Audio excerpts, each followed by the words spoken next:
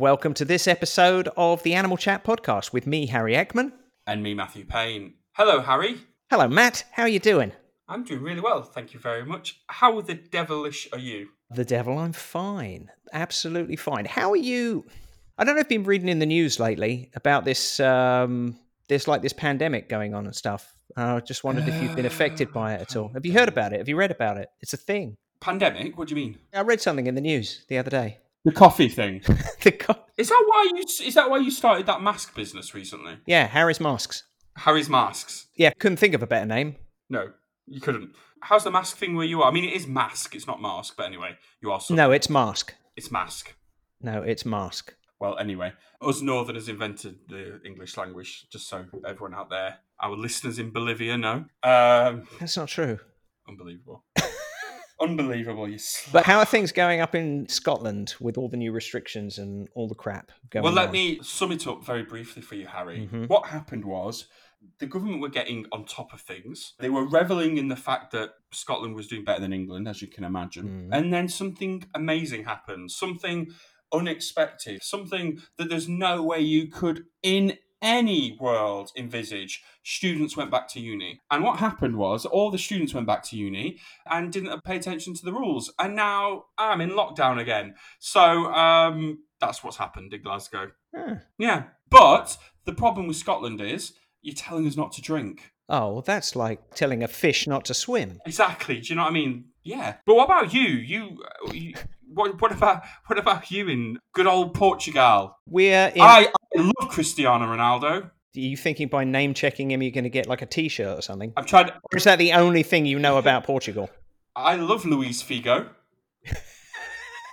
You're on Wikipedia now, aren't you? Famous things about Portugal. I like that big yellow bus that goes all the way up that steep bit in Lisbon. I tell you something about Portugal though that I found very interesting. Wow, you've got a lot of Iberian lynxes over there. What the fuck are you talking about? I'm trying to think about things in Portugal that I know, and I don't know much. What are you famous for? What are we famous for?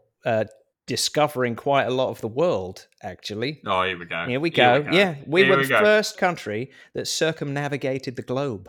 Oh, wow. Magellan, or Magellan, or however they choose to pronounce it here, which probably isn't Magellan or Magellan.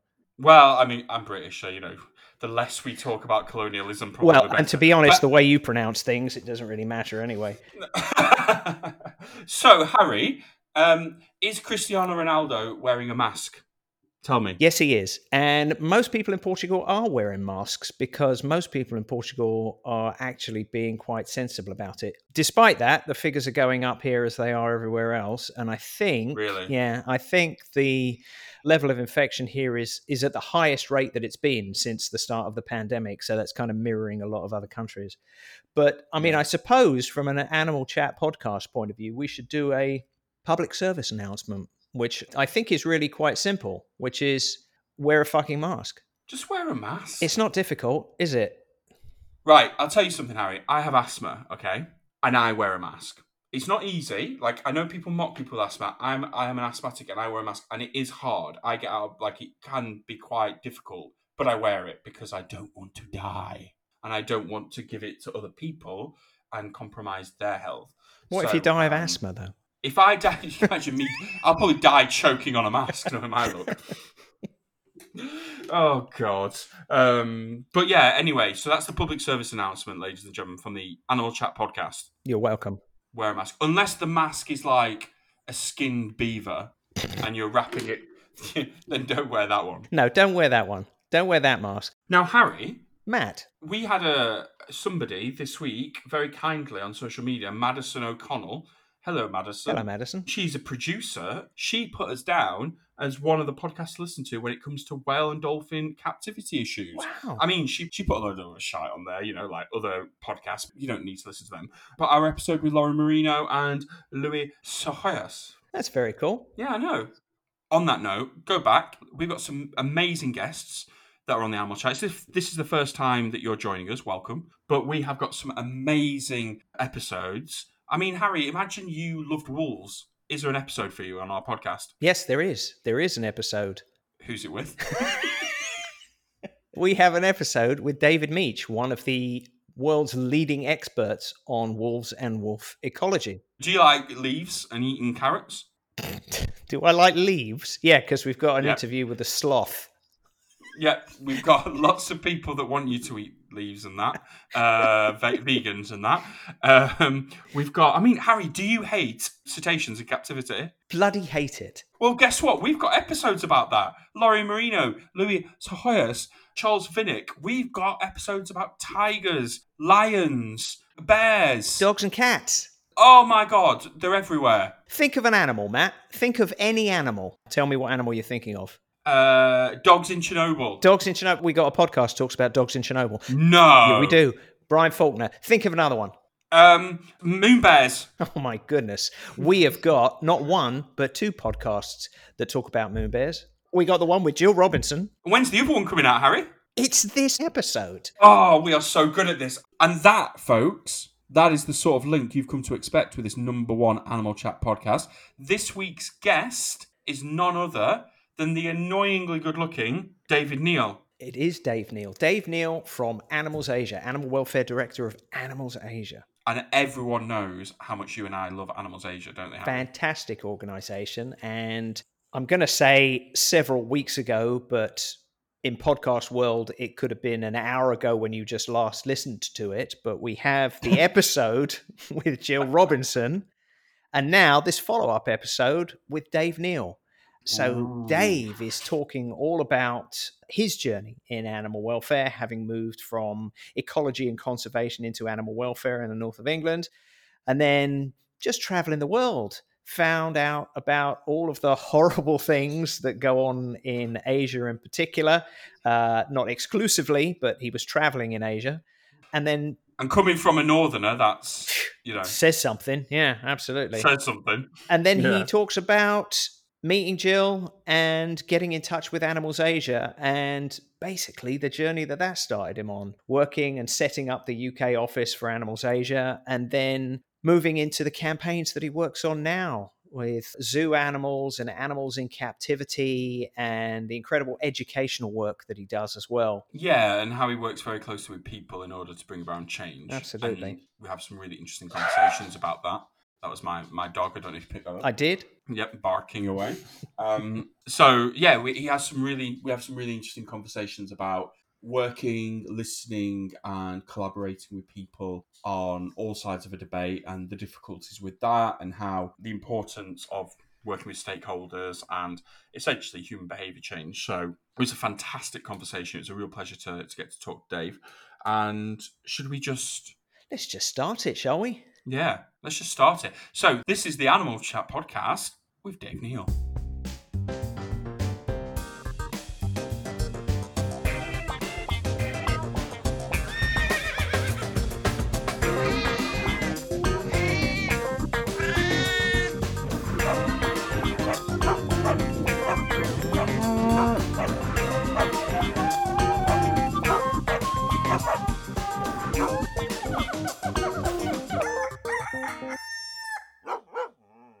You were an ecologist before you were involved in animal welfare, weren't you? But was your interest that got you into this line of work? Was it conservation and ecology, or was it animal welfare? Where did that all kind of start from? I suppose, if I look back when I was very young, then it was all about animals. My childhood was all about having animals and caring for animals and wanting to be somebody that looked after animals in some way.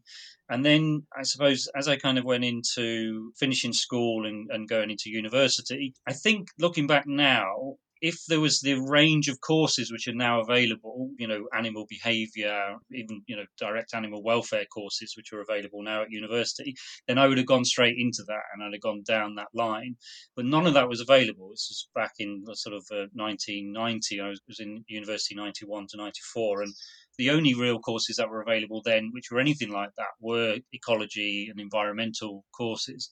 So that's kind of why I think I kind of was steered into that, just because that was what was available. And then that led me down a slightly different path, which I thought for a while was okay.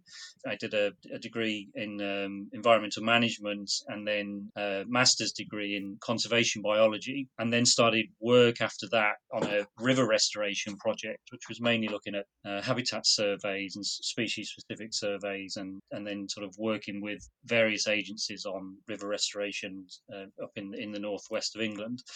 And yeah, all very much conservation based.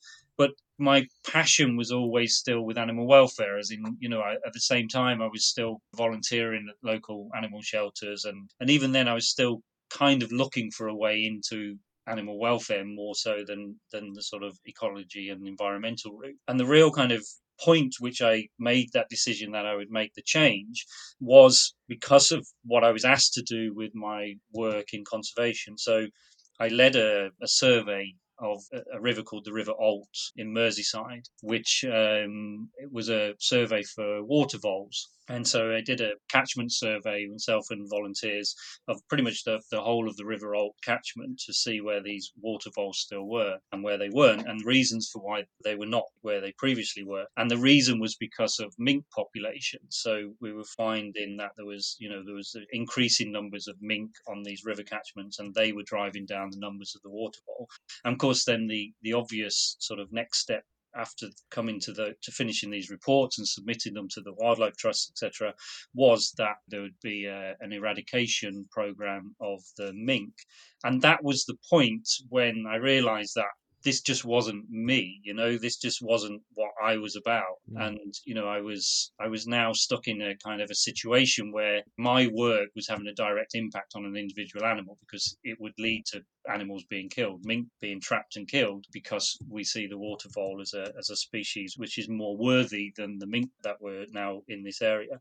And so I was out. I just couldn't do it. I didn't particularly make a big fuss about it. I just knew it was time for me to leave that particular job. And it was also time for me to say, I'm not going to make a conservation biologist because of this very reason. I couldn't put that kind of population above the individual. And so, yeah, that's kind of where that transition was made. And I ended up actually leaving that job and going traveling just to find what it was I really wanted to do. But I knew from then that I needed to get out of conservation in that sense. Did you have an idea before that, though? I'm curious, as you took the conscious choice to study ecology because you wanted to get a qualification, a degree in something that at least was animal welfare adjacent or transferable, or something that would serve you later on. But did you have in the back of your head an idea of what it was that you wanted to do? Was there a particular species or an issue or a country or an area of work, or were you very open to just kind of seeing what would be out there if you pursued a certain path? Yeah, I mean, I didn't really have a very kind of like idea of this is what I want to do in this country or whatever it was. I suppose the one thing I was exposed to and the one thing which troubled me was actually animals in captivity. So I didn't know enough about it. I know a lot more about it now, obviously, than I did then. But I was troubled by the fact that locally to us, we had some poor zoos. And the zoo issue, sort of in the 80s and 90s, was, in the UK, was obviously a lot different to what it is now. And there was a lot of information about poor welfare in zoos. So that was kind of an issue which concerned me, which actually kind of when I did decide to leave and go traveling, was an issue which I sort of picked up on, because instantly I was like, well, I'm going to travel to all these countries just as a tourist, but I also want to go and see what the situation is for animals in the zoos in these countries as well. So as part of this kind of travel, I was in India and visited the zoo in Delhi and Mumbai and et cetera. And so I suppose it was that. I didn't really have a conscious thing like that was what I was going to do, but I was kind of led myself down that road, I guess.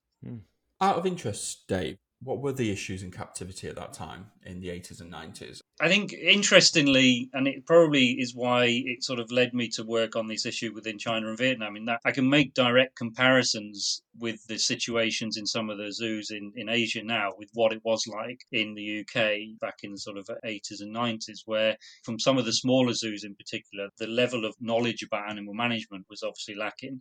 And there was still a lot of the use of sort of concrete enclosures, that kind of classic, easy to manage, easy to clean enclosures where, animals literally just had very little of any kind of natural landscape or any abilities to be able to sort of carry out any of those natural behaviours. We had a particular zoo near to us in Coventry, which was famous because it had and this is showing my age now, it had the Esso tigers.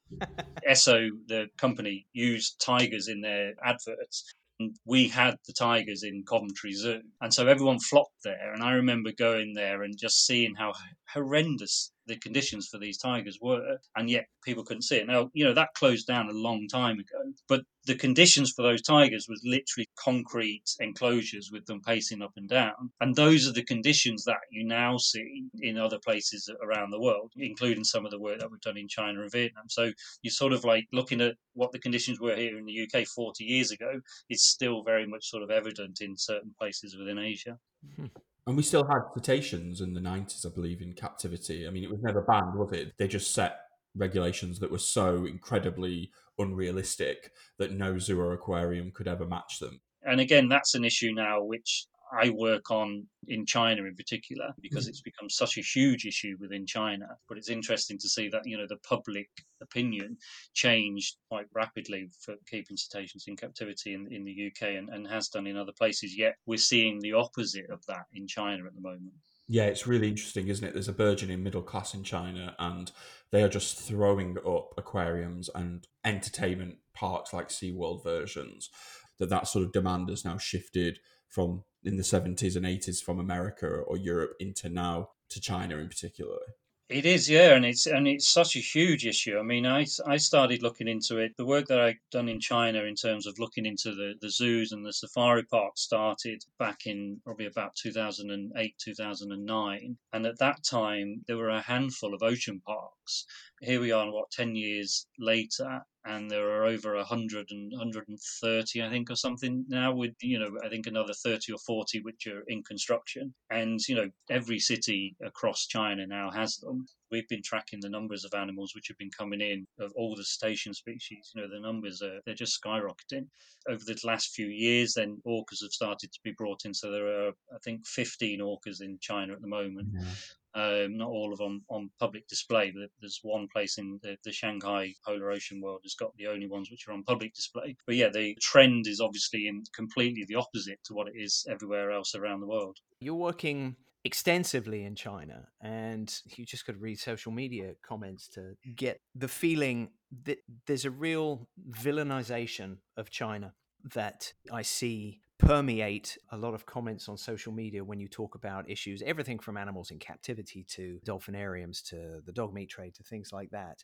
But also there's incredibly progressive work going on in China as well. And I'm curious, as somebody that does a lot of work there, how do you see the situation from where you're standing and from the work that you do, but also kind of recognizing that, and this is just my impression, but China, I get the feeling, doesn't respond particularly well to international pressure, but it's not like it doesn't register, because from what I've seen over the last few years, for example, shark finning, there was a huge outcry, shark finning, ban shark finning. China didn't do anything. And then when nobody's looking, they did something about it. And so it's almost kind of like, we'll do it, but we'll do it on our own terms when we're ready. It's not like we haven't noticed it. Is that a fair impression of the situation? Yeah, I think so.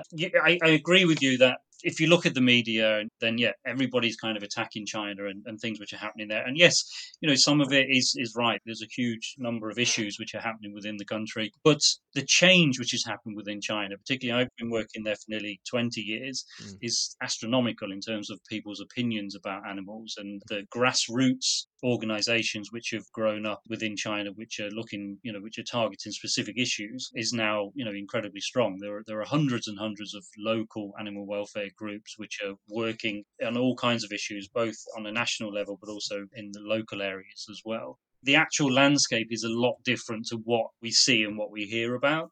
There is a lot of respect for animals within China, and a lot of people that disagree with many of the things that we kind of see in the press. Unfortunately, that hasn't sort of progressed towards the legal situation as rapidly as we'd like it to. But it doesn't mean to say that, the public opinion isn't certainly on side of the animals. It very much is in many cases. And I think that's a difficult thing to kind of get across because, I know from the early years when I started working for Animals Asia, I was involved in really just promoting Animals Asia in the UK for about 5 or 6 years. So I spent most of my time just visiting the projects that we had in China and then coming back and giving presentations and trying to sort of organize fundraising and things like that and trying to get the media interested. And it was very easy to visit China, take a bunch of pictures, come back and get them in the newspapers in the UK, because that is just something that people were like, this is horrendous, this is happening a long way away, this is awful. But to go there and then sort of come back with positive news stories, nobody wanted to hear about it. The media weren't interested in the fact that there were people on the street that were actually supporting what we were there trying to do, or that people were setting up their own organizations and rescuing dogs and cats and etc. And it's still the same now. It's very difficult to get that sort of positive side out in terms of what's happening within China. I mean, I think for people that have no idea about what's happening in China and kind of think, it's just this sort of area where there's no hope or there's nobody that cares, it's just like every other country has got this kind of huge movement of people and organizations, and that goes from the grassroots through to, the scholars and the legal profession that are working hard every single day to improve animal welfare within the country. And obviously the hope being that it will push the government at some point to enact better legislation. Yeah, that's interesting. Bringing it back to you, I suppose, Dave, where did you decide to visit and what were the motivations behind that decision to go to that particular part of the world? Initially was just one of those things of sort of like, well, let's just do a trip and visits. We went to India and went to Nepal. I spent some time in Thailand and Malaysia, and then also spent some time in South America as well. So it was a kind of split. There wasn't any particular decision, and whilst being there, obviously then we could maybe do some good in terms of just kind of documenting some of the things that we see on the trip. I suppose the one country which I wanted to visit because I was just so interested in it more than anywhere was Vietnam. But it was also, Vietnam was actually the country which ended up being the reason why I got involved with Animals Asia. So it was actually being in Vietnam, I ended up seeing a bear which was in a cage on the street in a place called Ninh Binh, and was just like shocked. I was naive, I guess, in terms of like, how could it be possible that there was a fully grown adult bear in a cage here? I knew there was animals in sort of roadside, not really roadside zoos, but there's sort of like there was animals caged in service stock. So there might be bears and macaques, like a tiny little zoo, and a few birds and things like that. But this one was actually just on the path. And I ended up talking to the owner of the hotel that I was staying at. And he just said, oh, yeah, they're being transported. It's being sent to a bear farm. And again, that kind of opened my eyes to something I knew nothing about. It's like, what's bear farming? I didn't know anything about this. And so being in Vietnam kind of was a bit of a moment for me, because then suddenly it was like, well, this is just not right. How can you have bears being transported, being left on the side of the road, where someone's going to pick them up and send them to these farms?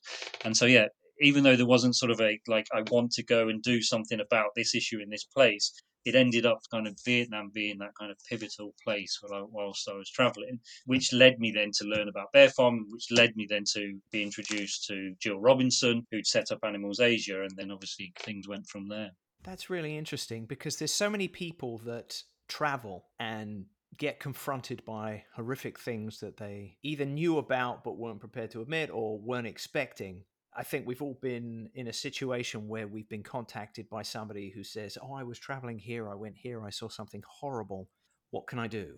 And the difference between that feeling of helplessness when you've been away on holiday and witnessed something, as opposed to the situation that you were in, which was seeing something and going, right, okay, I'm in a position where this has affected me. What can I actually do about this? And so you said you got in touch with Animals Asia and Jill. And so how did that evolve and progress from there? Yeah, well, when I set off for travelling, then, because I knew I was going to go and visit various zoos, I was in touch with Born Free and said, look, are you interested in receiving information? I'm going to be in these places anyway. I'm just travelling there and I've got some time there. And they were like, oh, yeah, absolutely. If you visit these zoos, then send us some photos or, send a report back or whatever you wanted to do.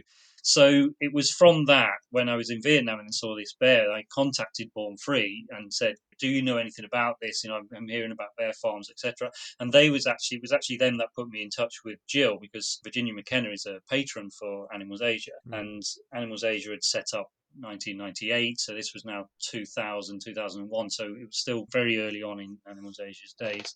And that was how it kind of led me to Jill and to say, what can I do about this? And initially then for her it was like, well, we need support back in the UK, because we'd just set up the UK charity, and I was obviously coming back to the UK, and so I kind of just said, okay, well, I'll have a go at that. I had no background in sort of communications and fundraising, but you need somebody on the ground there. You haven't got anybody, and I'm willing to at least kind of give it a go and be a spokesperson for Animals Asia, because I kind of feel like I've got an idea about what's happening here and can speak passionately about it. And so that was it, really. I just kind of came back and then started from scratch pretty much in the UK with a very sort of small supporter base, trying to just be out there, just talking to people about what it was that Animals Asia was and what we were trying to do, and building up that supporter base. And as I say, that ended up being sort of nearly 6 years of work, until I got to the point where I realized that I was no longer the best person to do that, because I don't have that kind of background in fundraising and communication. I'd done a good enough job, but it now needed to go to another level, which I couldn't really take it to, which was why then I kind of went back then to the idea of being more involved in campaigns, which is ultimately what I was more interested in, I suppose, than actually sort of continuing along the sort of communications and fundraising side of things. I suppose now would be a really, for people that don't know about it, what do bear farms look like? Why do they exist? What is the issue, Dave? Jill is definitely the person and the expert to talk to you about it in the detail that you're looking for. But yeah, just sort of succinctly, then the farming of bears is for the production of their bile, which is then used in various medicines. And it comes in different forms within different countries, but essentially it's taking bile from a live bear either through an injection into the gallbladder or through an open fistula, which then extracts this bile, and then that's obviously then processed. And as you can imagine, just by saying that you can kind of just get an idea of, to access these animals, obviously they need to be kept in very, very confined conditions. And then you've got also all the issues of actually taking a substance out of an animal in the way that it does, which is obviously going to cause a huge amount of both physical suffering, but also obviously the psychological suffering of living within the conditions that they're kept within.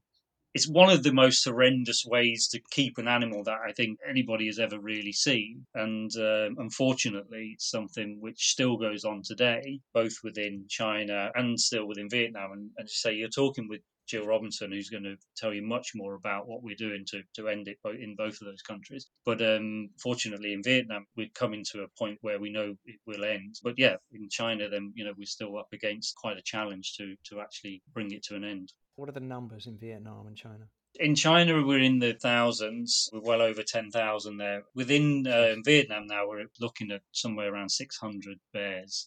The numbers are much more manageable within Vietnam than they are within China.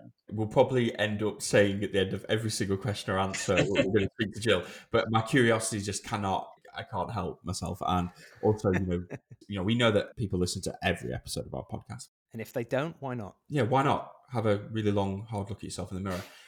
But the two main questions for me on that, Dave, is why did they do this? And also, how does it affect wild populations? Is there a link there? Are wild bears caught in order to supply the farms, or is there a breeding program within the farms? It's done mainly as a medicine, and there's all kinds of ailments that it supposedly helps to treat. And the active ingredient within it is ursodeoxycholic acid, UDCA, which is something which has been proven to have some medicinal benefits, but also can be synthesized and can be extracted from various herbs rather than coming from animals. So there's an alternative there. But in terms of the wild population, then actually bear farming was actually set up as a sort of a conservation tool, for want of a better word, I guess, in that the bears were being killed in the wild and still are. to have their gallbladders removed so that this bile could then be used within medicinal products. And so the move really was to actually say, well, if we farm bears, then, the wild population would be left alone. So again, looking at that kind of mix between conservation and animal welfare, if there's a pure conservationist that wasn't at all concerned about the individual animals, you could actually say, well, yes, this is something we would support, because you breed animals in captivity, the wild population get left alone, the wild population increase in size, and you still have your product. As you can imagine, in reality, then that just doesn't work out that way. So the numbers in the wild continue to go down because there's illegal capture from the wild to supply the captive farming situation. And so the conservation argument just doesn't really stand up anymore.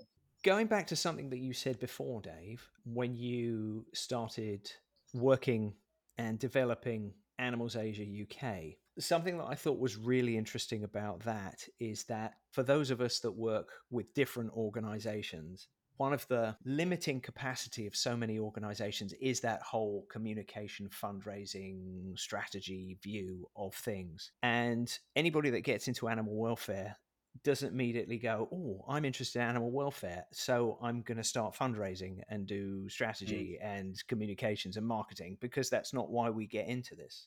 And so for you to consciously make that choice and see the long-term benefit of it, how did you rationalize that choice? Because obviously by doing that, it did kind of take you away from the hands-on actual work that maybe you wanted to do, to make that choice and go, for now, this is what needs to be done. Like, how did you feel about doing that? What was the thought process in that? I think you're right. I mean, it wasn't what I wanted to kind of do every single day. And there are people out there that is what they want to do. Whereas for me, it was more like I want to be on the ground and I want to be doing the stuff which I'm now doing, sort of managing projects which are directly involved in managing animals and improving animal welfare. But I knew that the potential that we had within Animals Asia, one, to be able to expand into some other areas, which I could get more involved in, but also just being so committed to working with Jill. I guess, Jill, she's an incredible person and just has this way about her which people just want to work with her. And that was the same with me, I guess. I got involved and obviously met with Jill and then spent some time with her and could just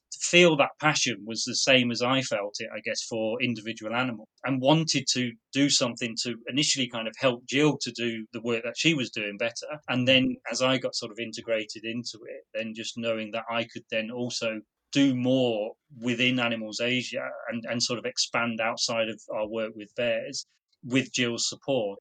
I think a lot of us within Animals Asia, would say the same. We were kind of drawn into the organization, one by the cause, but also by Jill as a person, and just wanting to be around Jill and just liking the way that she operates and the way that she deals with the issues herself, and just feeling that kind of passion for the individuals that she does, and her bringing that out in us, I guess, as people working within the organization.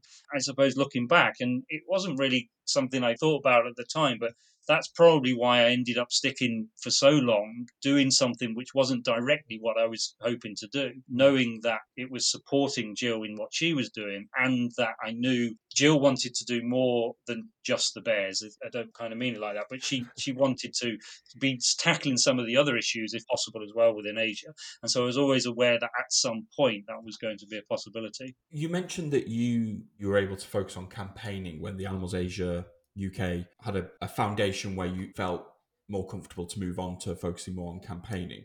What sort of campaigns did you work on in the UK to help Animals Asia in Asia?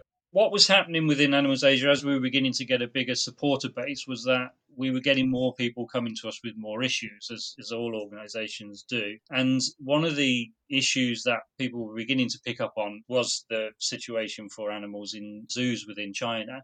And so there was a lot of people that were now travelling within China, and they were seeing things for themselves. They were visiting the zoos, or they were visiting the circuses or whatever, and then coming to us and saying, what could we do about it? And at the time, we didn't really have anything that we could do other than the usual kind of, write to this organisation or write to that organisation. And so it was a bit of a sort of like, we need an area of our work which is outside of our bears that is beginning to look into these issues a little bit more, so we know a little bit more and we can be a little bit more informed when we're talking to people about it. And then maybe we can actually do something positive to influence these situations. And so that was really what we were getting. We already had another program within Animals Asia, which was looking specifically at dogs and cats. And that was already well established. But in terms of wild animals, then we didn't really have anything outside of the bear farming.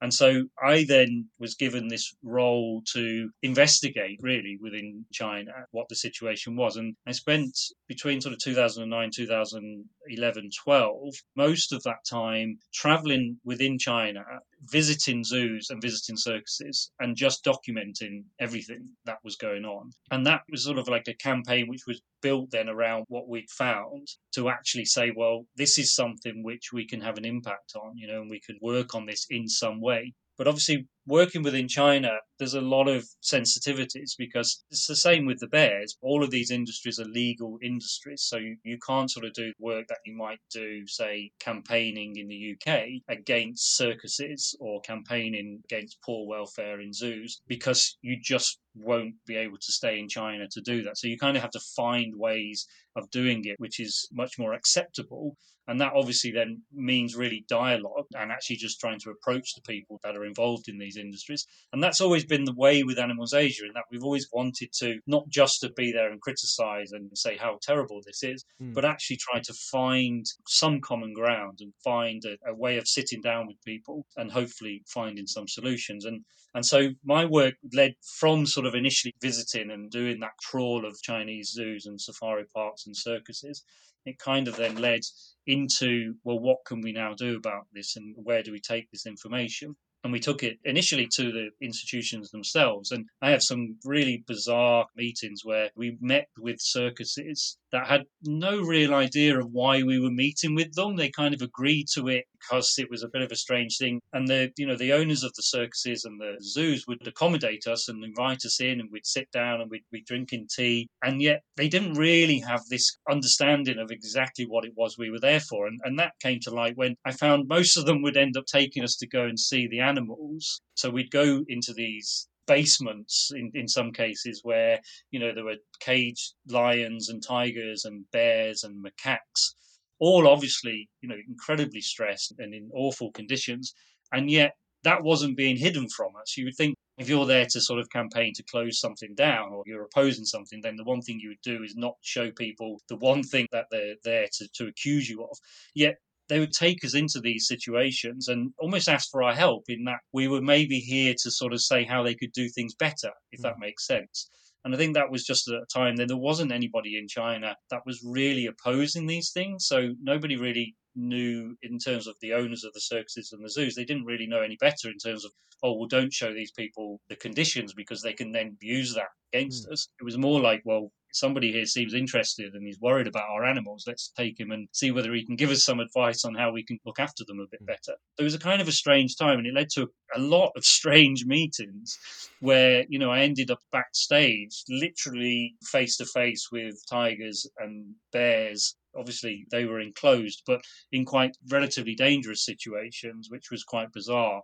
And not wanting to get into this discussion about how you could improve welfare for these particular animals too much, but also not wanting to ignore the fact that some of these animals' welfares could be improved quite easily just by sort of saying, well, maybe this should happen here or that should happen there. It could actually improve these animals' lives quite considerably in the short term. So yeah, what that then did was it kind of led us into a situation where people within the zoos and industries were very much like, well, this person, as in me and the organisation Animals Asia, they're not there opposing us. They're not telling people not to come and there with their placards or whatever. They're an organisation that we can engage with. And that then led us to what was the China Zoo Association, which is a government body which oversees most of the zoos within China, and led us to discussions with them. And that was where things became very productive in this issue, because what we found then through having the initial meetings with the Zoo Association was, once we'd got some trust with the Zoo Association, that they then kind of started to open up to us and say,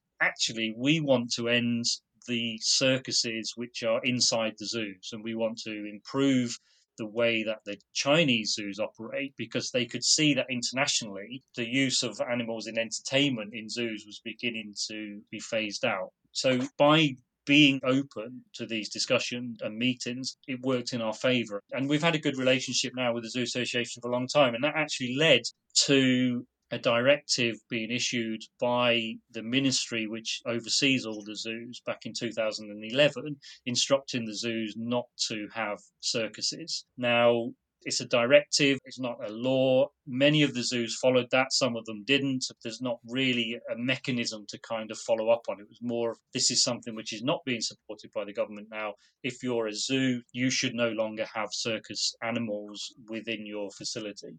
And so that was the real start of the change within China, I guess, in that the zoos were actually standing up and actually saying, no, we're no longer going to do this. And that then kind of opened the door for us to work with them more constructively on some of the other areas which are happening within the zoo in terms of animal management. That's so important, I think, Dave. It's such a key message that I think escapes a lot of people, is that you can be against something, whether it be zoo animals or whatever the particular welfare or rights issue is. You can be absolutely against it, but you still have to work with the people that are involved in it, because on the route to getting to the point where something doesn't exist anymore, there's all of these stages of improving welfare.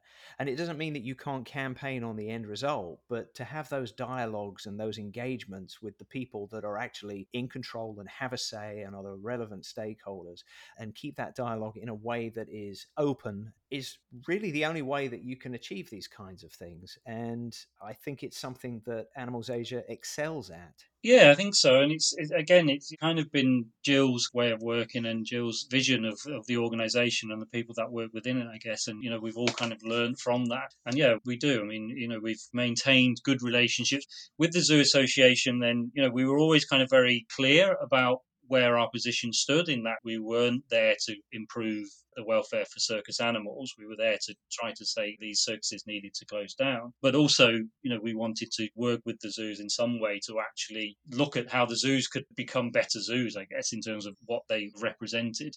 And actually, the situation in China now, I mean, it's still very, very mixed, because there's still a lot of these very small city zoos, which are terrible, which really do need to close down. But the bigger zoos now, such as the Beijing Zoo and Shanghai Zoo, Chengdu Zoo, they've changed an awful lot. And we've played a small part within that in terms of influencing the Zoo Association. And that in itself then opened up the doors to be able to sort of say, okay, well, let's bring in various people who have worked in zoos and worked in animal welfare improvement in zoos for many years, to actually work with staff in various zoos on issues. And we've held all kinds of animal management workshops for elephants and chimpanzees and giraffes, and general kind of behavior management enrichment workshops now across China. And we're seeing the rewards of that in the zoos themselves in terms of the improvements in animal welfare. You might not be able to answer this, but finding common ground, I love that phrase that you used. Why do you think that's easier for some people than others? Was there a particular reason why you felt like you were able to go into those circuses and you went in and listened and reported and found out what the drivers and barriers and what the issues were? I think we all would know there are people that we probably know who might not be able to do that. What skill or what experience do you feel like you had? You must have a certain amount of emotional resilience. That must have been hard. Why do you think you were able to do that and not necessarily react in a way that other people might react? I don't know what the answer is really, I guess. And you're right, everybody is very different. Some people just can't work that way and are much more reactive. And there's a place for that, for sure. I mean, there's a place for just instant exposure of situations. There isn't a place for you can't be on both sides of it. You can't be the one who's going to go to a place, take some photos and video footage one day, expose it the next day, and then expect, obviously, to knock on a door and have it open for you to help or provide some, information or advice or support to change. So you kind of have to decide on which one you are. And I suppose for me and for Animals Asia, it's always been that side where, we're not just going to be this big exposure of issues. We want to be the ones who are in there trying to actually solve them. But some people just can't do that. I don't know what it is. I guess it just comes down to individual personalities. I suppose for me, I've always kind of played a long game. I always kind of see it as a long game, and don't want to instantly prevent that long-term aim being reached by reacting. But how that comes about, I don't know. I wouldn't say there's any particular way of learning how to do that, or any kind of training that you can go on to frame your mind in that way. I think it is just the way it is. And you just used a really good term there, emotional resilience, because yeah, you do have to have that. I mean, doing what I did then was emotionally draining. I mean, we were literally we were spending weeks and weeks of just every single day. And some days we'd visit sort of 3 or 4 different circuses. On top of that, I was also visiting some of the animal markets as well, which just because we were there was a bit like, okay, well, there's animal markets here, we should be documenting what's happening here. So this was sort of looking at the wildlife trade issues as well, and seeing some of the most horrendous things, unfortunately, both in terms of what was happening to animals in the markets, but also the treatment of animals in the circuses. And I guess you do have to have that resilience of kind of saying, okay, well, it doesn't help you as an individual for me to be reactive to this situation as the individual animals. Like, I don't have the ability now. So I see a bear cub being abused by somebody for a circus show. I don't have any mechanism that I can put into place to remove that bear into sanctuary. Like, there just isn't that mechanism. Going down that path is fruitless. It just won't work.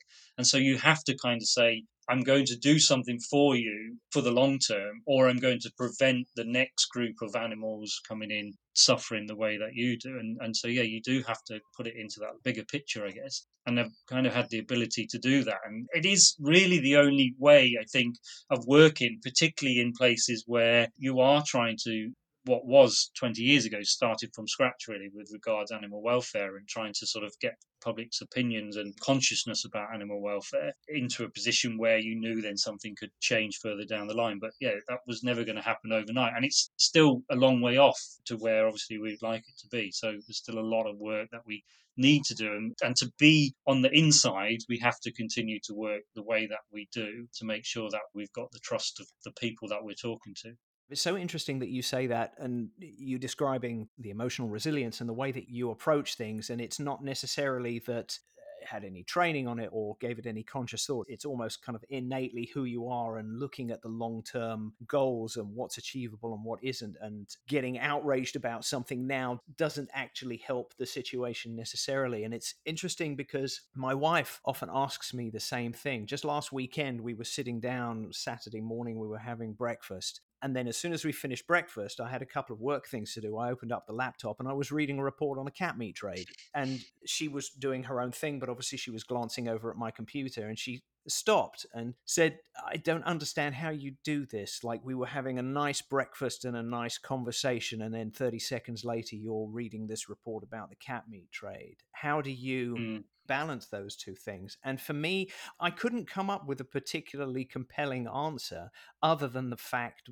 similar to what you said, is I'm looking at it from a perspective. I'm not looking at these images and being horrified by them. First of all, because I've seen far too many things like that to be surprised, but also because I'm putting into a perspective of, by reading this report and working on the work that we do, we know that that consequentially something good is going to come out of it, that we're working in the direction so that one day a report like this won't have to exist anymore. And I think it's that kind of long-term perspective that makes it more bearable to deal with the things that you have to deal with now. And maybe that's the thing that people sometimes don't understand, is when you're confronted with something and you feel like you have no power over it, that's when it becomes emotionally devastating. But if you're in a situation where you feel that you may be able to affect change, even if it's a longer way down the line, then that's something that you can hold on to make what you're dealing with just bearable. Yeah, no, I agree, and I know the situation that you're referring to, really, yeah, because it happens to me all the time. In terms of my phone pings, and I look at it, and somebody has just visited an animal market or something in Indonesia, and is sending me the pictures and the videos of animals being slaughtered, and I'm just kind of like looking at it, obviously horrified by it, but also just able to look at it whilst you're kind of drinking a cup of coffee on a Sunday morning. So yeah, and members of my family would say exactly the same. So. But yeah, it is that, for some reason, it's that resilience, and knowing that you are doing something and you're involved in it, I guess, just kind of say, okay, well, I'm going to put this into a part of my mind, which is never going to leave me, but it's going to kind of drive me to do better, I guess, and to try to achieve what we're trying to achieve. Exactly. And I guess one of the reasons, I guess, I have worked in that way is that I think from those initial meetings, where you, in a certain sense, was probably a little bit naive going into some of those meetings, where you kind of just thought by talking about some of the issues that these animals were facing, then people would instantly kind of understand and say, oh, yeah, I didn't really see it that way. Yes, we'll change the way that we operate.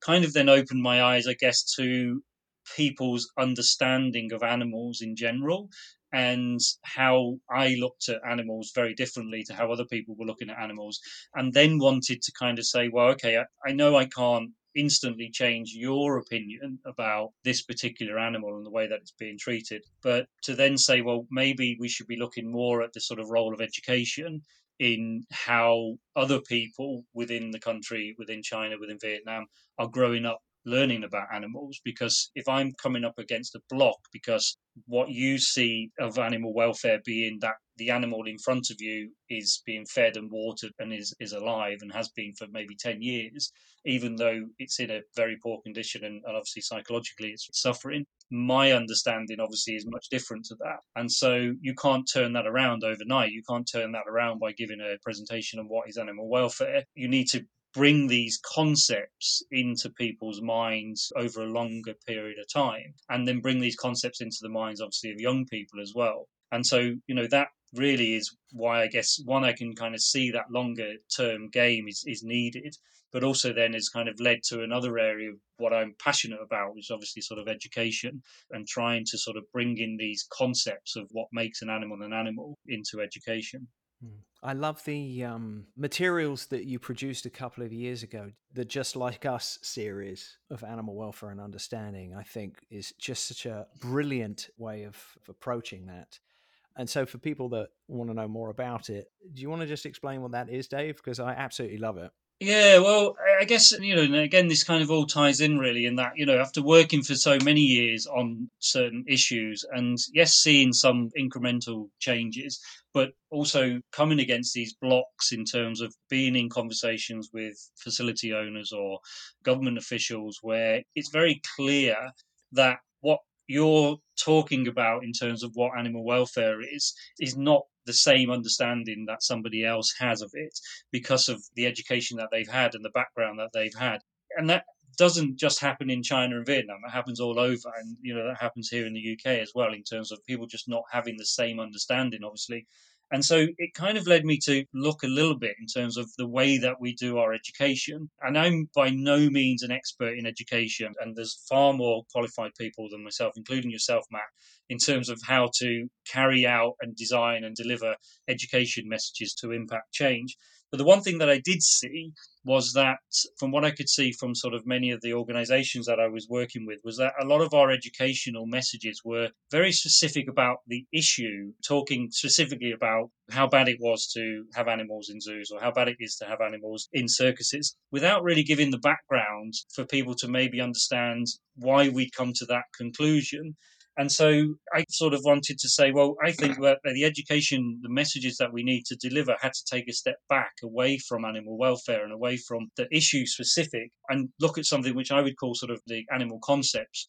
And these were really looking at the emotional capacities of animals and the cognitive capabilities of animals, and how important things like social bonds are for animals, how important things like parent infant bond is for animals, how important things like play is, particularly for young animals. And then by doing that, you relate that obviously to the way that we are, and how important social bonds are for us and our relationships with our parents and grandparents, etc. And using that as a hook to get people interested in how those individuals' animals' minds might work, and work in a similar way to ourselves. Now, that's not to sort of try to say all animals and people are thinking the same. Obviously, animals have evolved to live within their natural environment, which is very much different to our natural environment.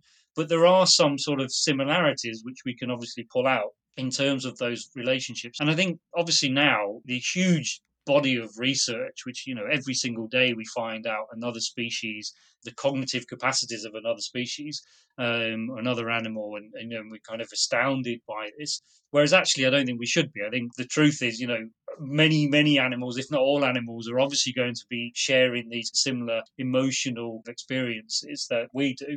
We're now beginning to prove it with the science and the research, which is exactly what's needed.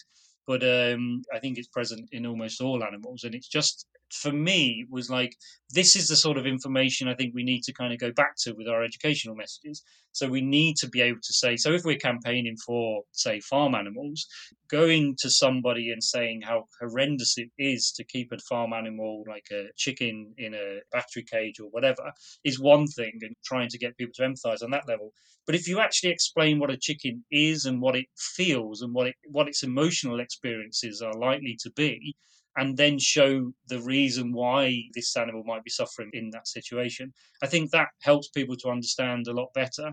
So this kind of animal concepts idea is very much like a little bit removed from welfare, and trying to sort of look at the species which maybe we're advocating on behalf of, such as bears and elephants and macaques, and actually get people to understand them better in terms of how their minds are working, just through the research which is already out there, trying to sort of popularize that, I guess, within schools or within the general public. And then hopefully people will be able to make that leap to say, well, yeah, maybe it's not right that this macaque is being forced to ride a bike and there's somebody there with a stick making sure that it does this, because it's having a negative emotional experience for that animal, because I've seen that these animals experience the world in a similar way to ourselves.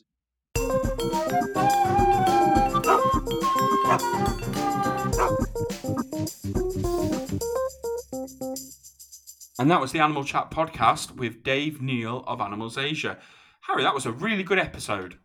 It really was. Dave is so knowledgeable, and it was such a good chat. It was what I really enjoyed talking to Dave about was the collaborative aspects of the work that he does and the challenges of working in China and Vietnam and dealing with all the different stakeholders. And like you said, and we've talked about before, it's that human behavior change element and being able to see beyond the immediate animal welfare issues and look at a long-term solution that sometimes puts you in an uncomfortable position and ends up you having to speak to people that you wouldn't necessarily want to or expect to. But in order to get to that long-term solution and address the issues, that's what you have to do. And it's something that Animals Asia does exceptionally well. They really do. Go check all the links that Dave Neale talked about. Go learn about Animals Asia and the amazing work. And why not go back and listen to our fantastic episode with founder Jill Robinson as well. They're not the only ones though, Harry. And I was just thinking then, something that I admire about you is how humble you are when it comes to Change for Animals Foundation, the organisation that you found and are the CEO of.